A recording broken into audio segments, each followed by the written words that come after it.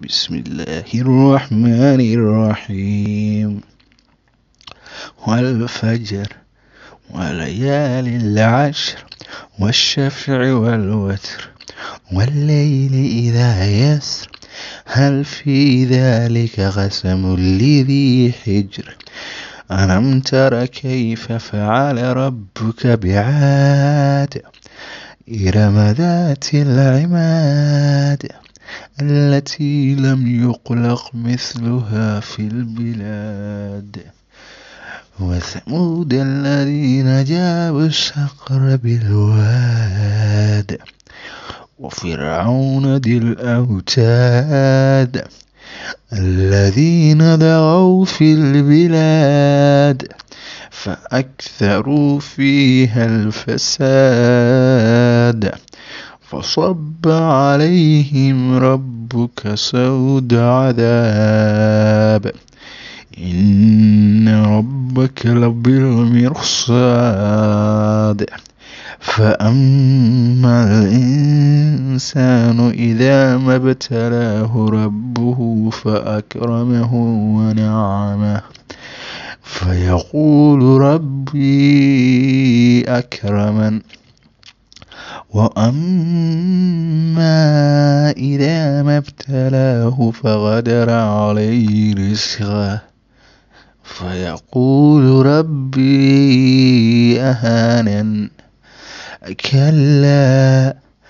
بل لا تكرمون اليتيم ولا تحاضون على طعام المسكين وتأكلون التراث أكلا لما وتحبون المال حبا جما كلا إذا دكت الأرض دكا دكا وجاء ربك والملك صفا صفا وجيء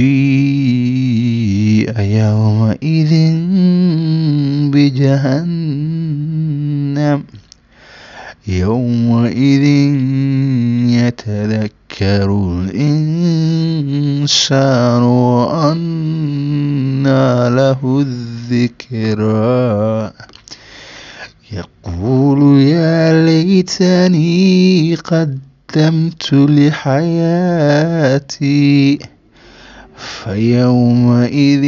لا يعذب عذابه أحد ولا يوثق وثاقه أحد يا أيتها النفس المطمئنة ارجعي إلى ربك راضية مرضية